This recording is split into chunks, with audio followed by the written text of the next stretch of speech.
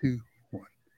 Welcome to the Rob at Desk podcast. I'm Rob Blasi. Today, I have a very special guest from the other side of the world joining us very early their time, Mr. Jem Fuller. Thank you for joining me. Thanks for having me on, Rob. When you said you could do it, I was thinking, what do we have in common, Jem? I'm going, you have a really cool accent in my country. Do I have a really cool accent in your country? Super cool, dude. I'm just sitting here loving it.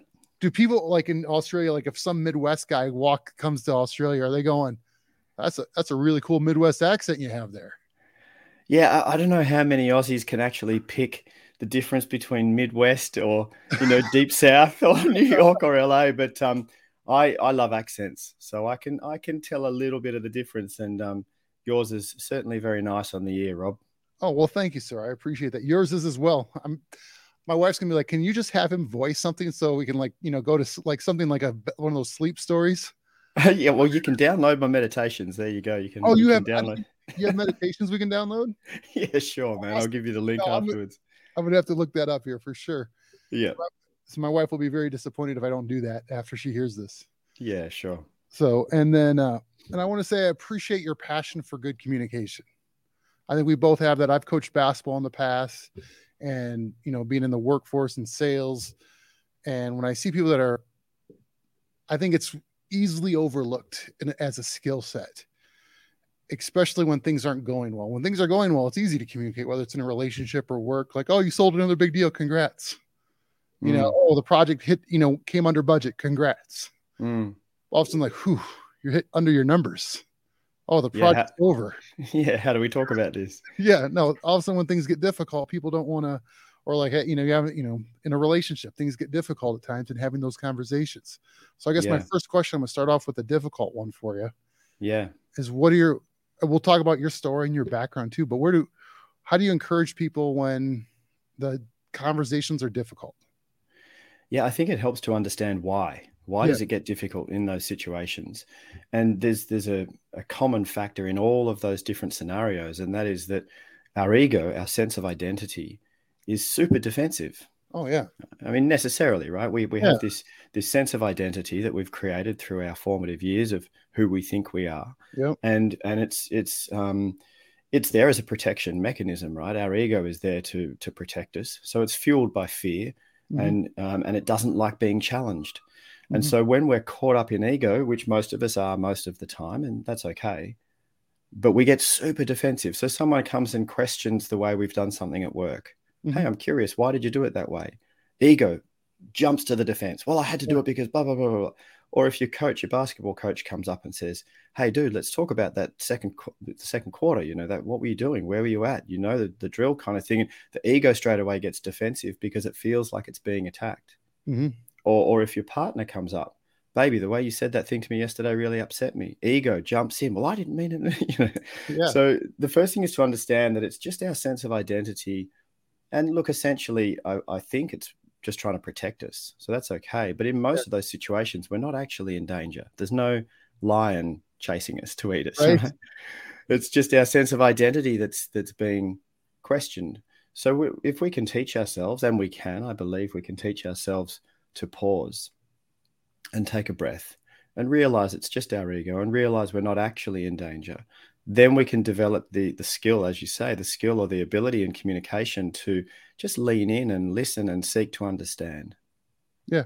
No, and how did you get to that point in your reasoning? Like, you have a great story. You're barefoot corporate world. Maybe I got that mixed up with.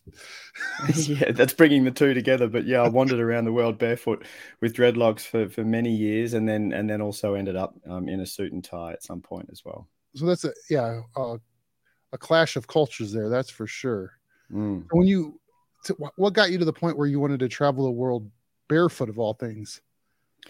Yeah, look, it was a gradual progression. I didn't kind of, all of a sudden decide to do that. But I was born in Holland. My parents are not Dutch. My father grew up in England. My mother grew up in Australia. And so I was born overseas, grew up in Australia, traveled overseas a few times as a kid with my family because my father was quite a global citizen. And then as soon as I finished high school, so at the age of 18, I just couldn't get out of here fast enough. You know, Okay. just super curious. And then spent most of my 20s really with a strong urge to not just to travel, but to get to places that were really different to where I grew up.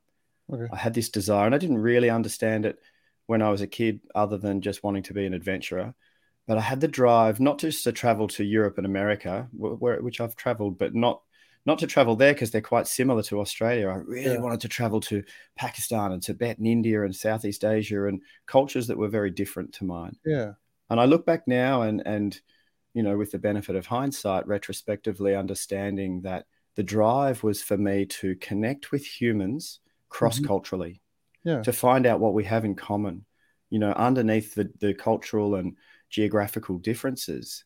What do we have in common? That was what was driving me. And so that's kind of led to, you know, to where I am today to a large degree. No. So, because my wife and I talk about this, like if we have kids and we got married later in life, but the idea of like I like that world traveler idea, and she's more world traveled than I am. She works for a Mm, global company, so she got to have someone else pay for a lot of her travels. that Which, helps. yeah, right. It helps. Or I'm like, I made it to Texas once, Yeah, one of my favorite countries. yeah, Um, yeah. so, but is the idea of especially when kids are younger, like when you were 18, is sort of give them that freedom to go spend a summer traveling, and instead of not that college and other stuff isn't important, but the what you can get out of learning from different cultures and different communities and being uncomfortable with where you're at a little bit too. Yeah, yeah, Because yeah, they, yeah, yeah. I love that idea, you know. And if you think about when we're in our comfort zone, it's comfortable because we know everything in that zone. yeah, That's why we're comfortable. Well, yeah, I yeah, know this space here. yep, So there's really very little growth or learning that occurs in the comfort zone. It yeah, pretty much happens in when you're uncomfortable, right? yeah, And so if and not everyone is driven to grow and learn, and that's completely cool. But yeah, if you are someone who's driven to expand into your potential, yeah, whatever that is for you, then that's going to happen when you're uncomfortable, right? right. Yeah. No, absolutely. So, what was one of your what would you do to encourage someone that maybe's never left their hometown to sort of say, "Hey, go try something new"? What would be, outside of getting your comfort zone, but what would you? Because I've had a ton of friends like where I grew up, and they wanted to leave, but then whether they started a family and things like that, which is good reasons to stay. Like Mm, mm, I mm. like to sort of go. I always told people like, try it for a year. You can always go back. Yeah, you can always fly home. Absolutely. Okay, I guess it depends on who you're talking to. I'm thinking now about my oldest son who's turning 18 in a week. Oh yeah. Yeah, and he's in his last year of high school now, Okay. and he's about to. So 18 in Australia is when you can get your driver's license and when you can go to the pub and you know Okay. all these things.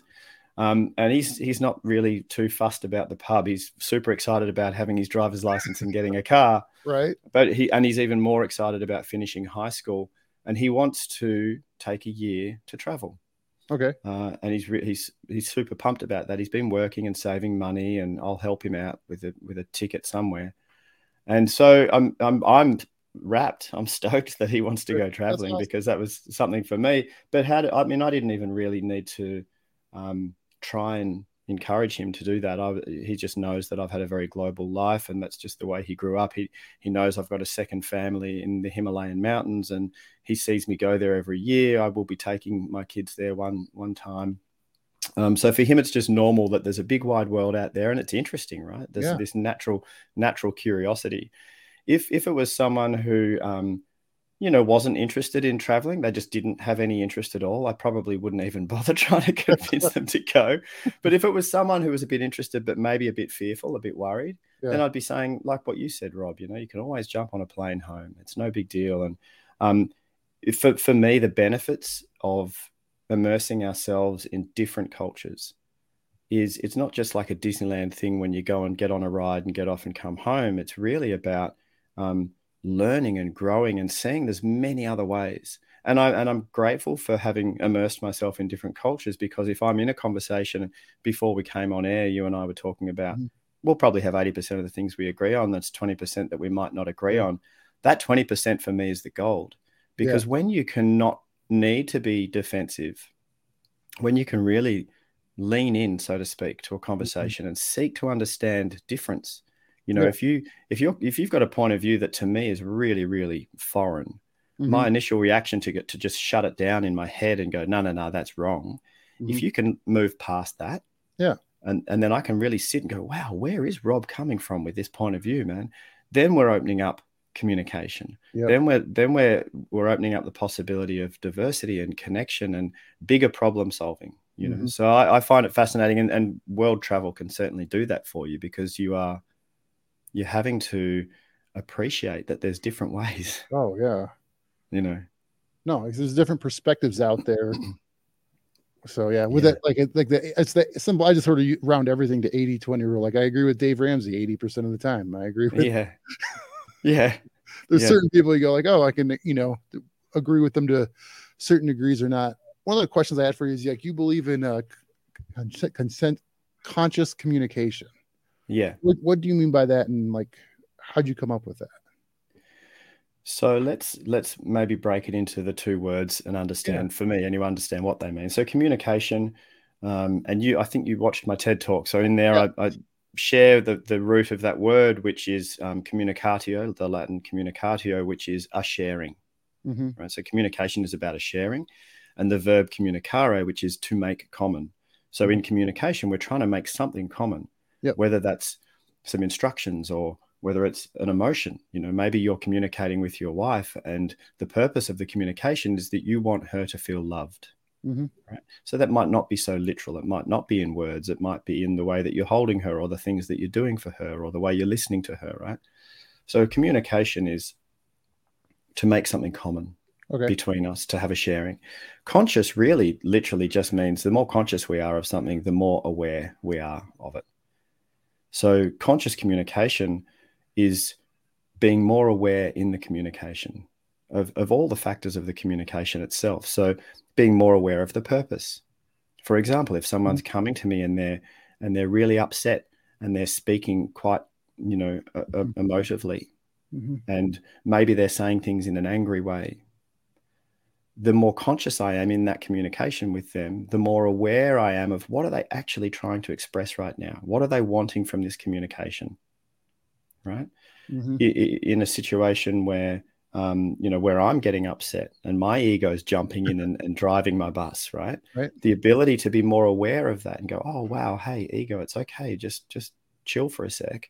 What's actually going on here?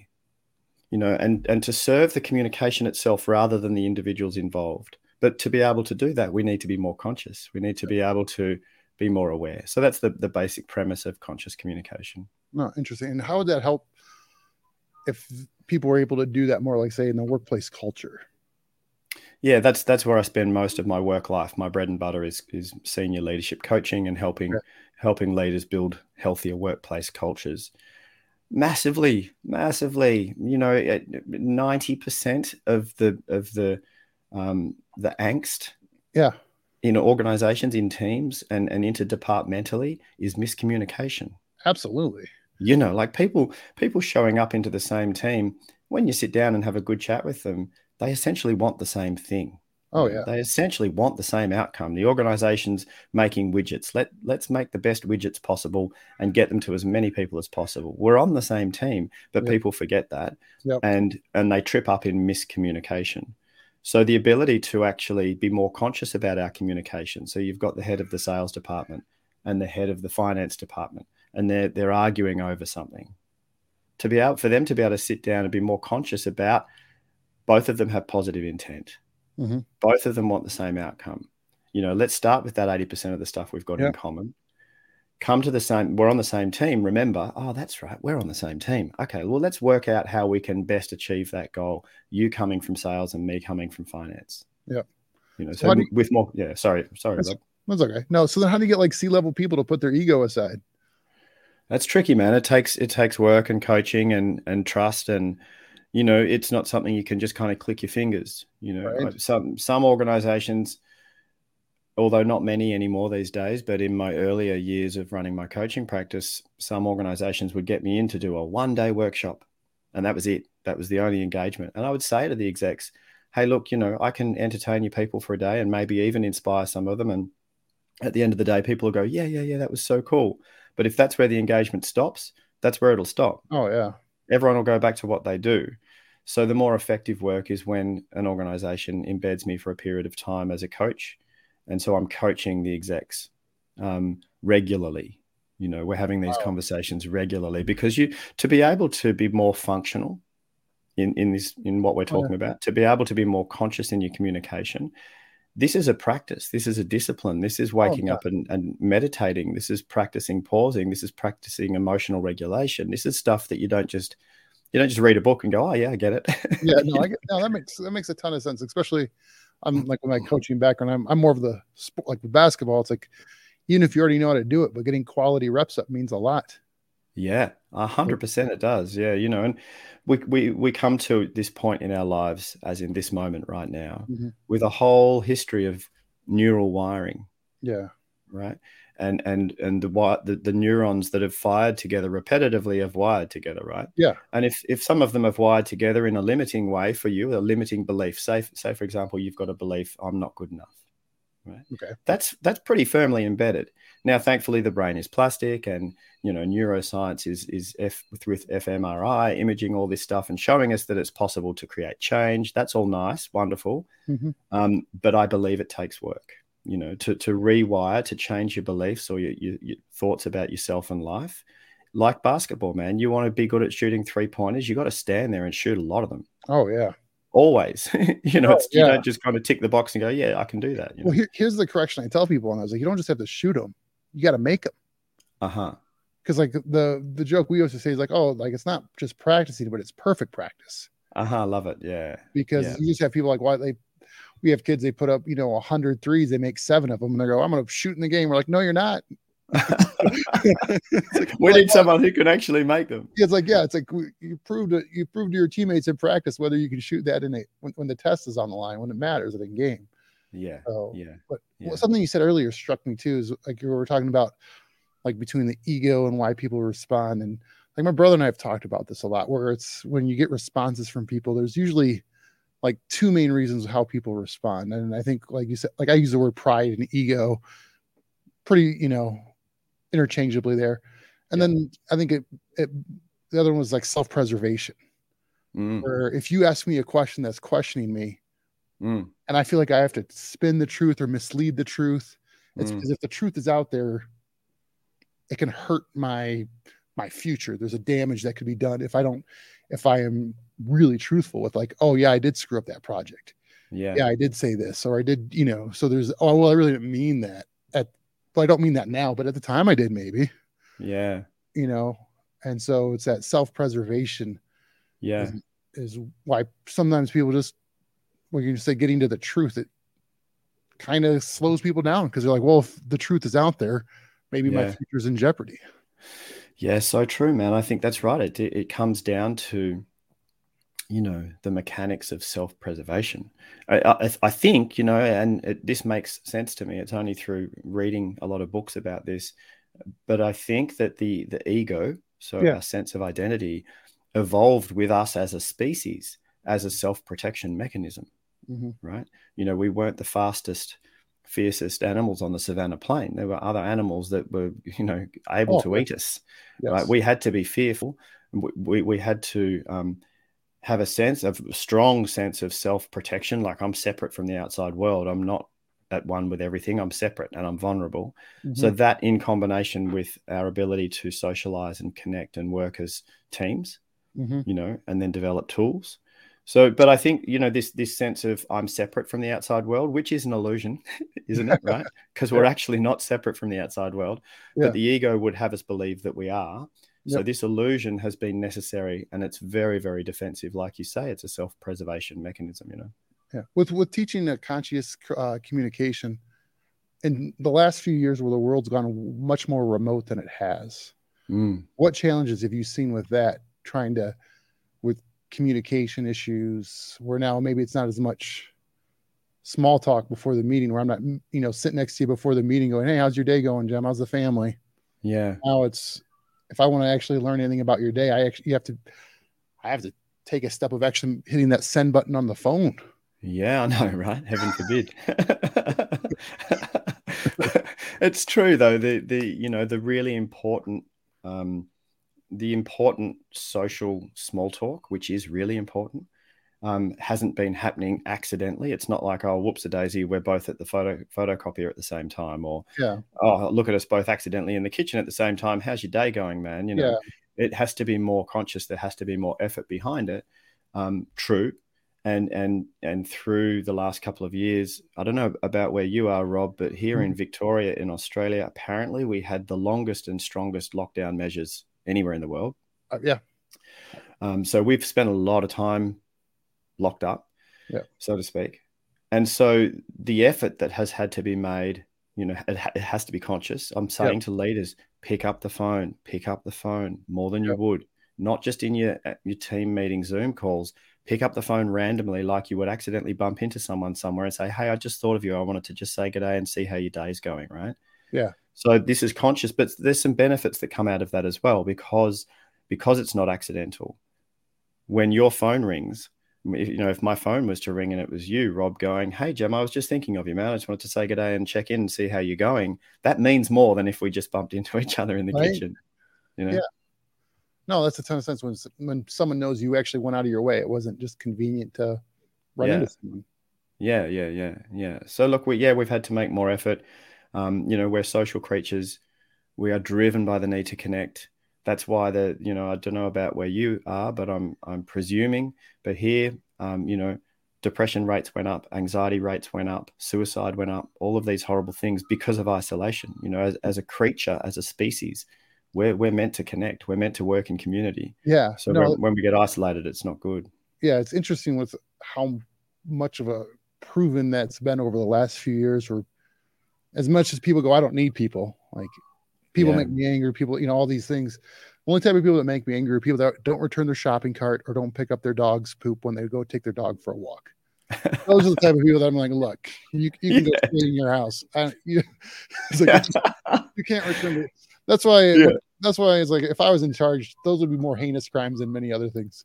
Yeah. It's so funny you say that, right? Because that comes from one of your core values must be consideration, right? You believe it's important to be considerate, like to think of others.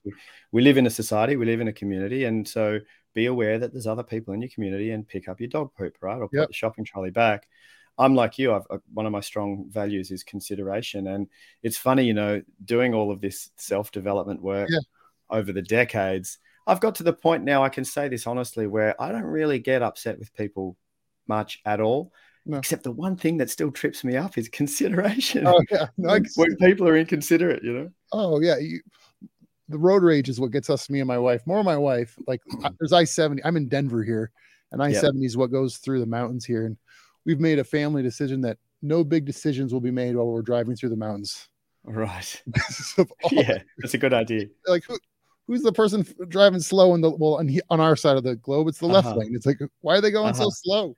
Yeah. Oh man, where I live, so I live on the Great Ocean Road. Okay. On the southern coast of Australia. Oh, nice. And it's I've been to Denver, and it's stunning, beautiful, and I love the mountains. I spend a lot of time in the Himalaya, but down here we're on the ocean, and the Great Ocean Road is exactly as it sounds. It's this road that was cut by war veterans, 100 years ago, along this kind of cliff coast for a long stretch by this beautiful ocean, lots of surfing and big waves, etc. But when you're on this road, there's nowhere to overtake. There's nowhere to get past a slow car. So if you're stuck behind a slow car, you're stuck behind them for a long time. It's like, look, I got somewhere. Hey, look, let's go. Yeah. And all of a sudden, it's like, actually, do you know what? If I'm late, I'm late. I can either sit behind this car frustrated and pissed off and annoyed, or I can sit behind this car, take a few deep breaths and just chill out and listen to a good podcast. Either way, I'm going to get to the end at the same time. But how's my experience of getting there? Right. No, my dad used to tell me, he's like, you can control what you can control. And when things like that happen, it's just, there's probably a reason, and maybe you don't know. God may have something. He may be protecting you from something that you have no idea what would happen if you're trying to be where you're supposed to be when you were supposed to be. Yeah. If you're trying to control things out of your control, that's usually where things go out of whack. Yeah, and it's futile. Right? It's a waste of energy. Oh man, trying to control things you can't control. Like my wife and I got married in COVID. Talk about not being able to control things. Right. You probably had all these grand plans of a celebration of love with your friends, and maybe it had to change. Oh yeah, no, about plan of like 100 some people, getting together, all of a sudden turned into about a dozen people. Yep. And so, which what? So it's kind of my fault. I was one day before the wedding, I was going, months out, I'm going, God, I'm a terrible dancer. If I can get out of dancing at my wedding, or at least dancing much, I'd be much appreciated. So you manifested COVID. It's my fault. So you're the reason COVID happened. It's my fault. Yeah, everyone wants to blame like Wuhan lab or whatever. I'm like, no, it's probably my Rob fault. didn't want to dance, man. He did not want to dance. Didn't want to dance at my wedding. I'm a terrible dancer. I got like 2 left feet. I'm like, people go, why don't you get a motorcycle? I'm like, I'm clumsy. I don't want to be on one of those. I don't want a big engine between my legs. I can't dance. Like, I know my strengths. I stay in my lane. Yeah, good, man. That's good. That's smart. So I'm glad my lockdown was for a reason, man. I feel good about it now. Yeah, right. Now you can at least go, okay, at least saved Rob's pride with dancing. Yeah, that's right. So yeah, so my wife hears that story and she's like, because we both got married later, she had the whole everything planned out. Now she's like we're still, just yeah. She sometimes likes the story depending the day. Certain days she doesn't like the story. Yeah. Depends. So pick your times, man. Right? No, absolutely. So you wrote a book about your journeys and communication. What got you to the point where you wanted to write the book, or felt confident you could write the book? I don't know, man. I always felt like I was going to write a book. I really enjoy writing. It was a really enjoyable process. I've been a singer-songwriter since I was 15. Oh, yeah? I've written thousands of songs. That's my therapy, and so I love writing as an expression. Okay. And I've got some pretty cool stories. I've had some pretty wonderful adventures around the world, and so the communication thing. I knew I was going to write a book. I wasn't ready to write the autobiography. I mean, that'll come much later down the track, and it's not really about me. It's about the difference that I wanted to make through writing this book. I chose communication because of some of the reasons that you and I have been talking about. I think communication is ultimately important, in terms of, for many reasons. I mean, you can't even have an idea and manifest that idea into reality without communication. Absolutely. Einstein, and for all of his brilliance, if he couldn't communicate the concepts that he was coming up with, if he couldn't communicate them, it wouldn't have mattered. Right. So communication is important for manifestation. Communication is ultimately important for connection. Mm-hmm. It's the bridge between isolation and connection. And if you are feeling misunderstood, you're feeling isolated. Oh yeah. Right, because the communication's not working. It's also the bridge across the digital divide of difference. Okay. So now we've got these people who have identified with their ideology or their politic. They've identified with a belief system, and there's someone who has a different belief system, and they're just shouting at each other and canceling each other, trying to.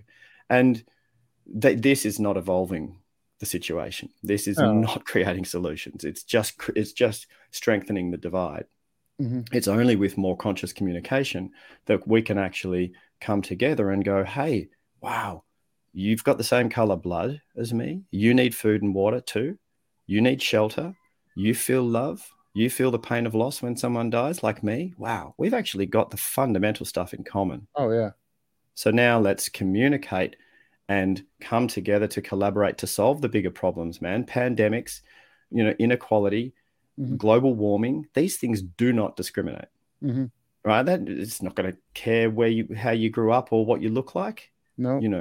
So for us to solve these global problems, we have to communicate. So all of these reasons was like, I got to write a book about better communication. Yep. And I started writing. I'm a storyteller, so as when you see the book, you'll see the stories of my life that kind of pepper their way through the book. And as I was writing, I found a book writing mentor, and I did her course. And some of her words of wisdom were, Jem, you need to pick an audience, because if you just write broadly, no one will pick it up. You need to write it for a particular demographic. She said, I think men really need this book right now. So I made the book for men. Although, mind you, a lot of women are feeding back to me now about how much they love the book and then giving it to their partners and sons Right. and brothers. And, I forget what the yeah. stats are, but aren't more women more likely to pick up a book than Oh men? yeah, of course. Yeah. Women are open to personal growth, personal development, wanting to expand, all of this kind of stuff. Men traditionally, and I believe it's a cultural stereotype. I think it's something that's happened culturally, and we're indoctrinated with it. But men are more focused on just get the result, just show up, stiff upper lip, suck it up, don't cry like a girl. Can you believe we say that to our sons? Ridiculous.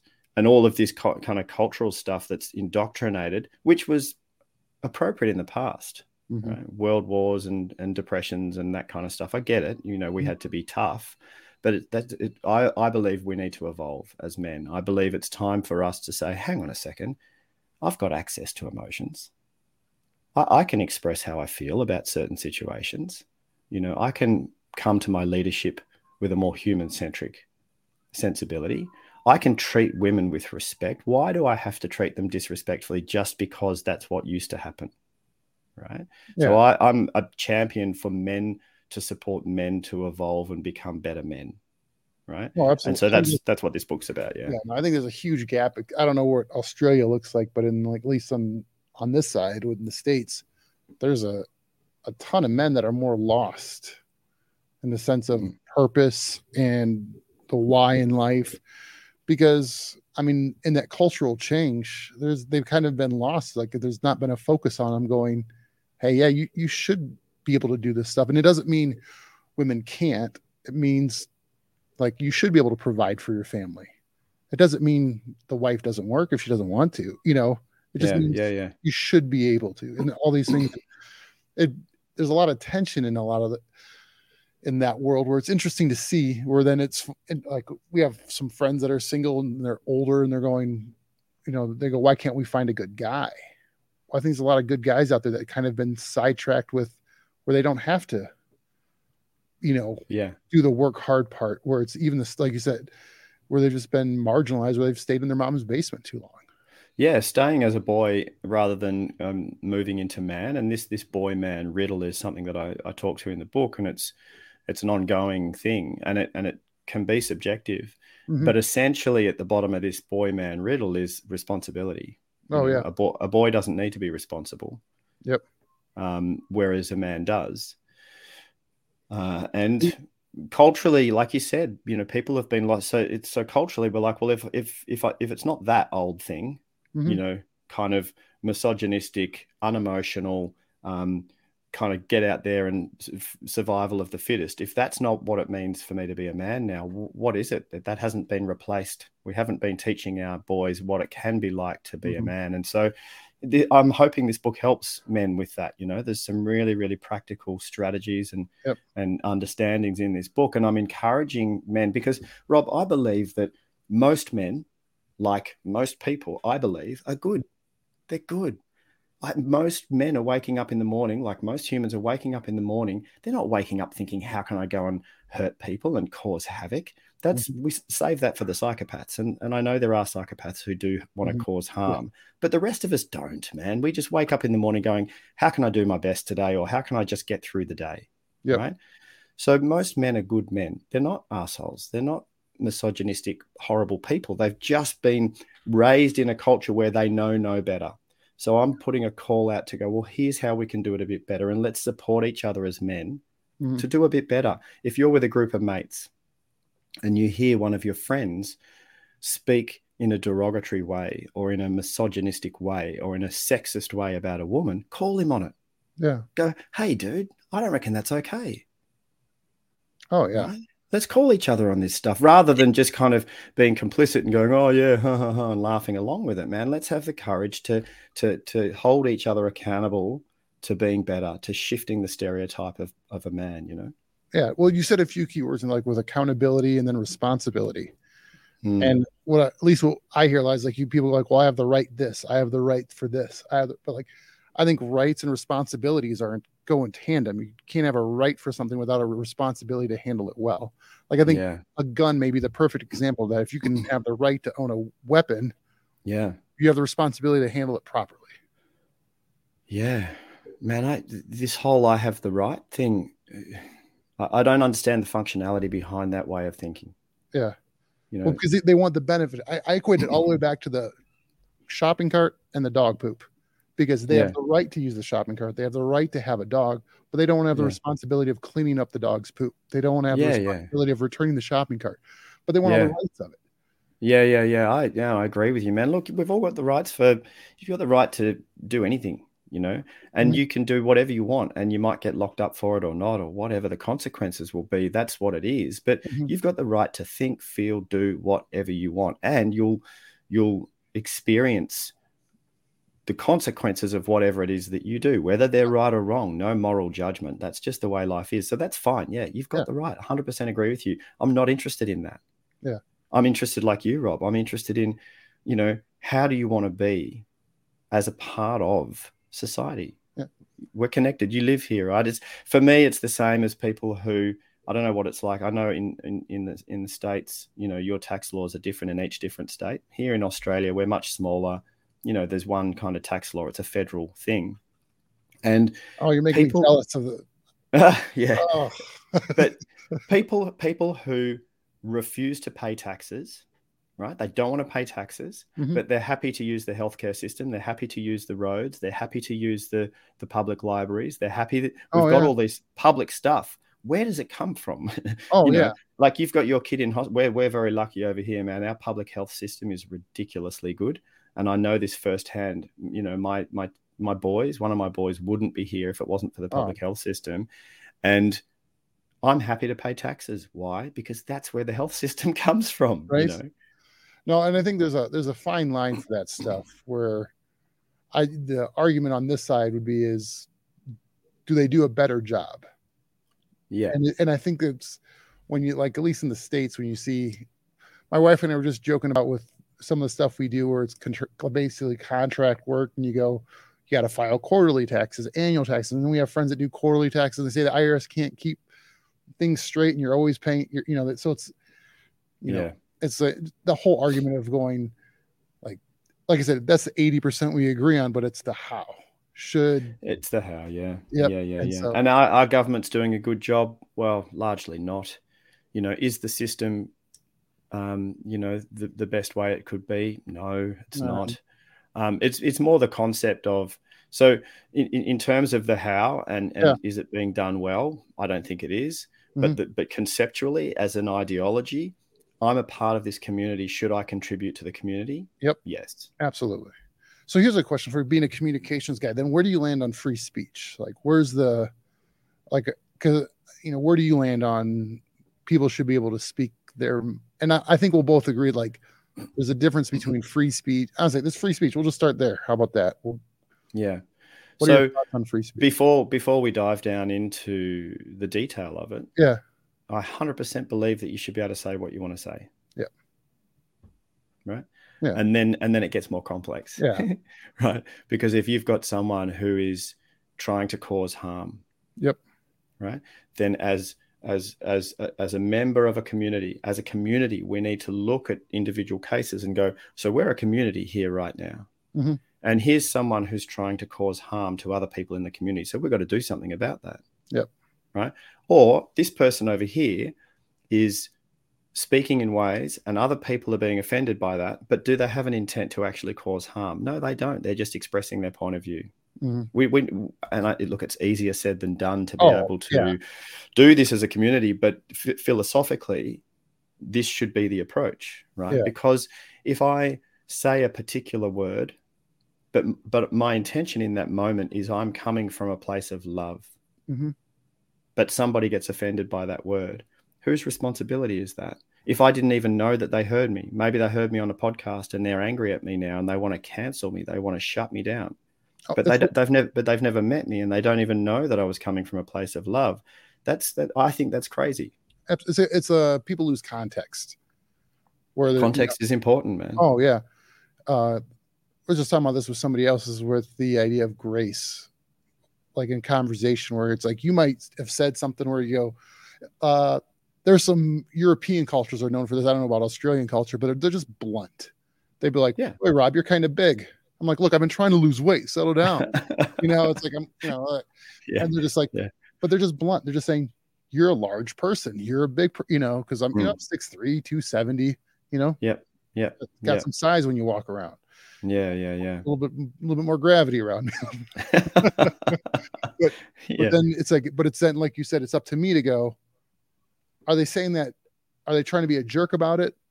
Or are they, it's like, and that's where grace comes in. Sometimes grace is undeserved, just, benefit of the doubt.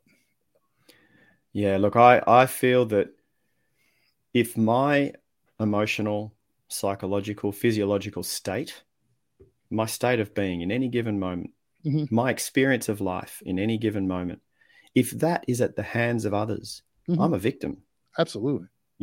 If my experience in any given moment is because of what you said about me, I'm a complete victim. And that's not the way I want to live. I want to live feeling empowered. I want to live like I'm the driver of my bus. I'm the one who has the most to say about. Now, sure, I get triggered by stuff, but how I respond to that trigger is up to me. Yep. My frustration with you is mine. It's my frustration, not yours. Yep. And because that person, didn't put the shopping trolley back or left their dog poop on the ground, it's still my frustration, not theirs. So I'm gonna if make someone theirs with the shopping cart.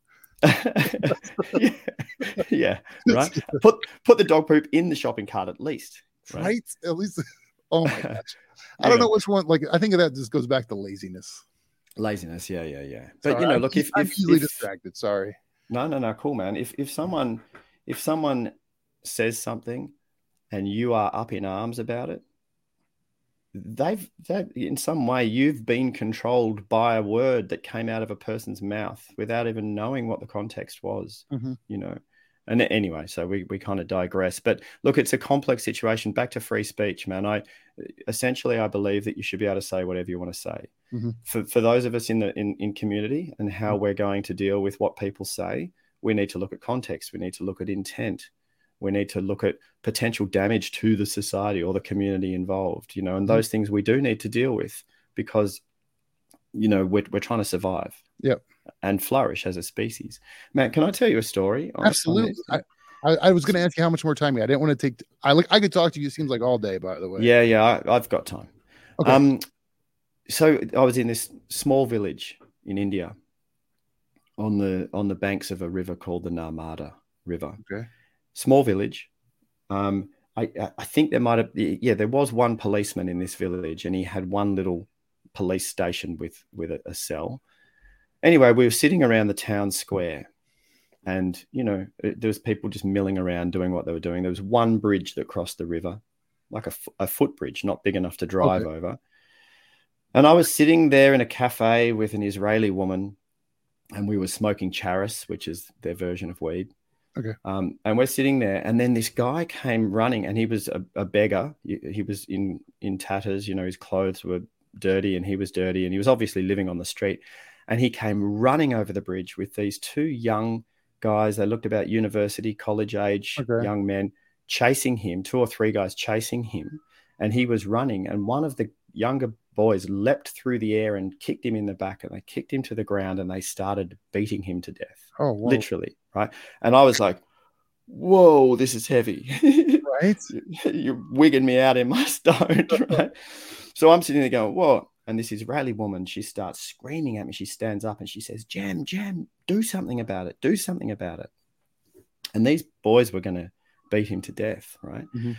I was kind of lost. I ran over and I kind of put myself over this guy and got in the way of the younger guys and this guy. And I kind of protected him and they stopped. He was halfway gone already. I was looking around. Oh, what am I going to do now? Where am I going to take this guy? There's no hospital. We're in a tiny little village with chickens and stray dogs and, And I look around and there was this old beaten up first aid ambulance type van, but it wasn't working. It was old and beaten up sitting over in the corner. And I kind of just started dragging him towards that because I didn't know what else to do. Right. And one of these young guys came up to me and he leant into my ear. And in English, he said, "You are doing the wrong thing." And in that moment, I just went, wow, this is not my place, man. I don't know what's going on here. And so I put the guy back down. And I went and sat back down again and I let that community deal with it the way they dealt with it. And all of the elders of the community, so the respectable business people and whatnot, they all came and stood in a circle, and they all stood there in approval. It was a heavy moment. It wasn't light and enjoyable. It was heavy for everybody, but everyone condoned it. And these boys beat that man to death. Right. Wow. So I saw this in front of me and I was like, wow, what's going on? And I found out later, this man had for 6 months now had lost it. He'd become a bit psycho, and he'd been going around with a 2x4 plank of wood and belting other beggars over the head, like, and killing people and, causing havoc in the community. And the policeman had tried locking him up, and they'd lock him up and let him go, and he'd do it again. And they'd lock him up and let him go, and he'd do it again. So this was the community going, we've got a problem. We need to deal with it. Mm-hmm. And they dealt with it. Right. So that story to me was like, whoa, sure, it's not the civil way that we do it back where I come from. But what do we do back home? We put people in jail and treat them terribly so that they don't heal either, and they just taxpayers spend all. So I'm not condoning any of the behavior. I'm just saying that as a society, we need to deal with it. If there's someone causing harm in the society, we've got to do whatever we can in a humane way here where we live to deal with it. Anyway, I don't know why I shared that story. No, that's a great. So then here's the question that comes up is like, how do you define harm to a community? Because you could have, the idea of like the surgeon's got to cut someone to heal them. And so how do you, the definition of good or truth has turned subjective. So then when you go, because I just see it as people go, if it's good for me, the answer, then it's good in general. But what's good for you, Jem, may not be good for me. Yeah. And so you might have shorted Tesla. I might have invested in Tesla. Someone's going to lose. Yeah. It's like we both can't be right. That's probably a terrible example. No, but I know what you mean, man. I think it's got to be more than just it's good for me. We're a social animal. We live in community. If you don't want to live in community, completely fine, man. If you want to go off the grid and live on your own somewhere out and just be completely self-sufficient, do whatever you want. Yeah. But if you want to live in community, if you want to enjoy the benefits that come from us working together as a social creature, then it's not just about what's good for me. It's about what's good for me, what's good for those that I care about, and what's good for the greater good. Yep. But even that definition of greater good is different from, like, we'll agree on 80% of it, but that other 20%. Yeah. And so it's that. That's why it's tricky. It is. And that's why we got to be a good communicator. Yeah, absolutely. We've got to be able to talk about it, right? We've got to be able to, because your point of view has to be as valid as mine. Yeah. If your point of view is not valid, then mine's not valid. Yeah, no. And it can't be one or the other. Do you think people are still, because this is one of my pet peeves, where I think people's reasoning and logic has deteriorated because of, well, if it's people, the term I've been hating is my truth. Well, this is my truth. That's a different way of saying, well, it's my opinion. Don't call it truth, because truth is a definite. Yeah. Truth is a definite, sure, but at the same time, man, we can only ever perceive reality through our filters, through our biases, through our beliefs, right? Your version of reality has to be slightly different to mine because of your background. Correct. And because of the predispositions. The way that we function as a species, as a creature, is that we have a predisposed idea about anything that's going to happen in any given moment. When you reach for your glass of water, you have an idea of how that experience is going to feel and look and be for you, due to your past. Right. So, and so when someone walks into the room, just say you and I went to a networking event together, we go out together and we walk into a room. By the way, if you ever came to Denver, I'd love to go to a networking event, or even just to the pub, either one. The pub, right? So we go to the pub, right? we go to the pub, and we're not we walk pubs in Denver, but we'll go. We'll what are they called? Bar? Just a bar, or like a bar. Yeah. So we go to the bar, right? Well, they have on here like I can't even. Breweries. They have a ton of microbreweries out here. Yeah. Same here, man. Microbreweries have gone crazy. Yep. Okay, sorry. Okay, we'll start again. We're going to the microbrewery. We're going to the microbrewery, right? We're going to go and taste some really fine, nice ales. We walk into the room, and straight away you got a funny feeling in the room, man. You're like, I'm not trusting this room right now. There's something not quite right. And I'm going, what do you mean, man? It feels great. Now, your version of reality is completely valid, and so is mine. it may have been that someone who just walked past us was wearing a fragrance or an aftershave or something from some abusive person from when you were 2 years old, and you've got a background subconscious trigger or association to that smell that makes you not trust the environment. Now, you might not even consciously remember that from when you were 2 years old, but something subtle in the room has triggered you.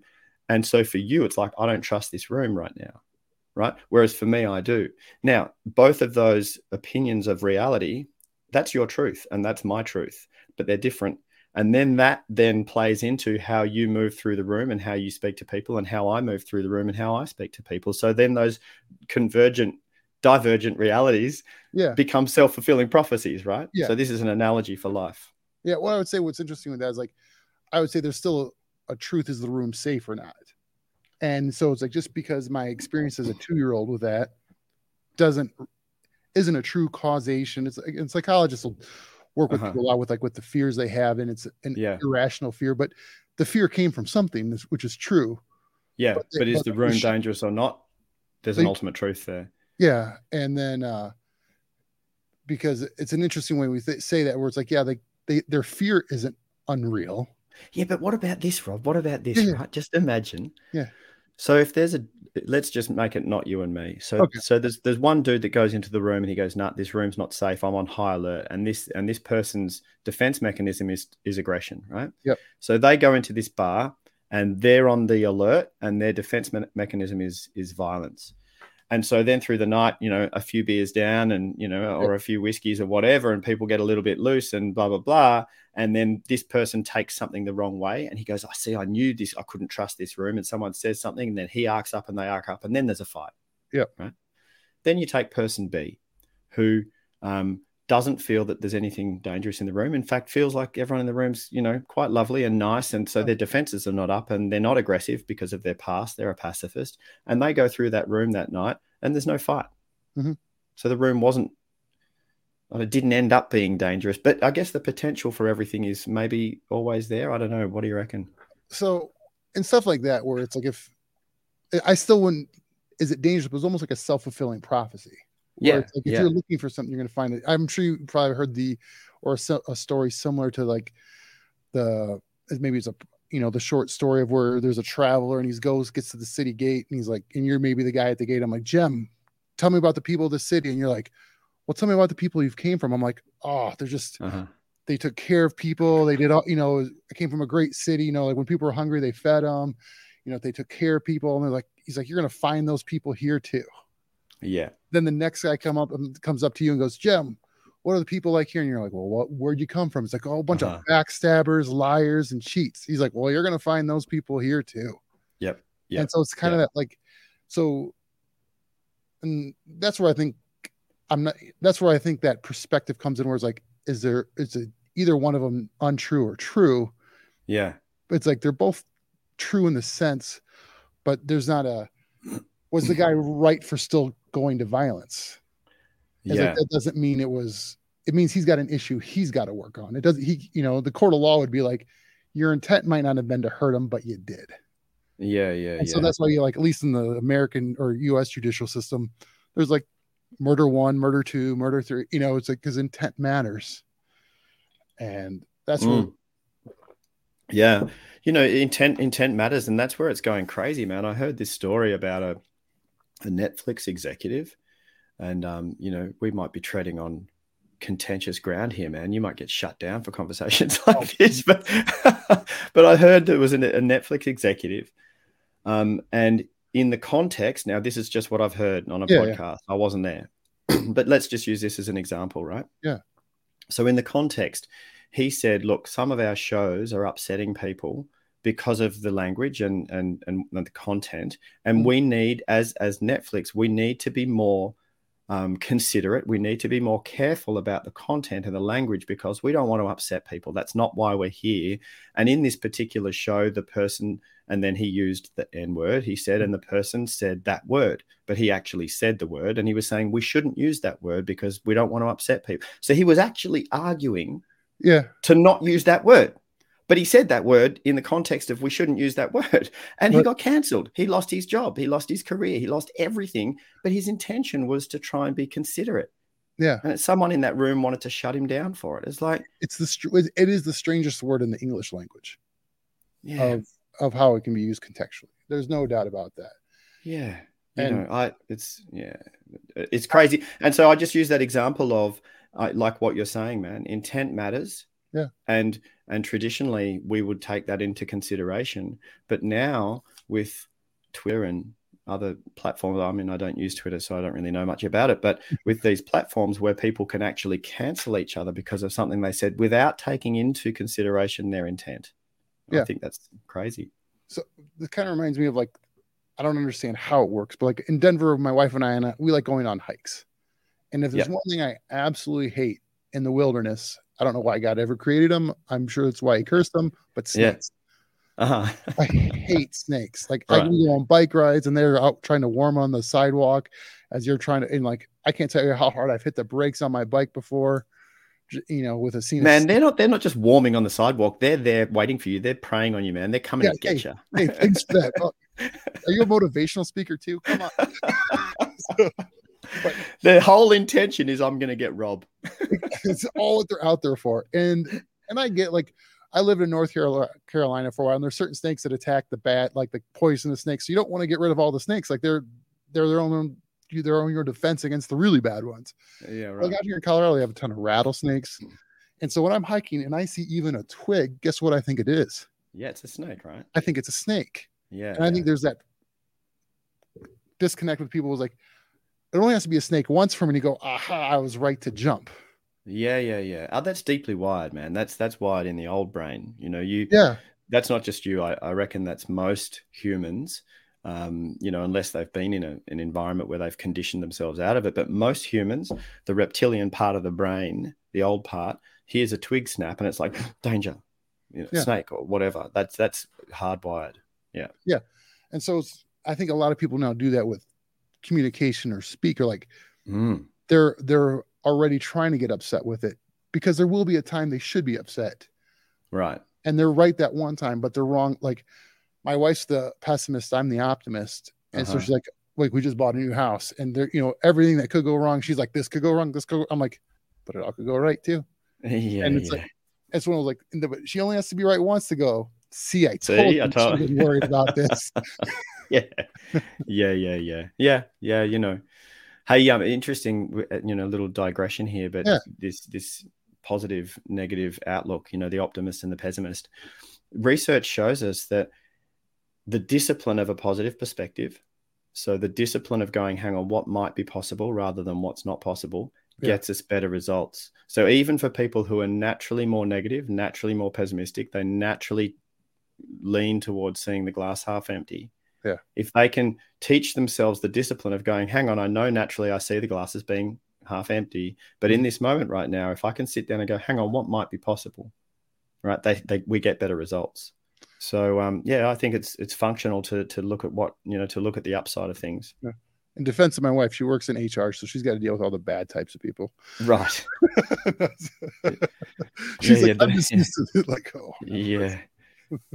Yeah, people, man. People are the crazy part of the equation, like it, and this is the reason I've got work. My CEOs, the CEOs I coach and the executive teams I coach, and they're like, my God, everything would work so smoothly. And then you put humans in the mix and it all goes pear-shaped.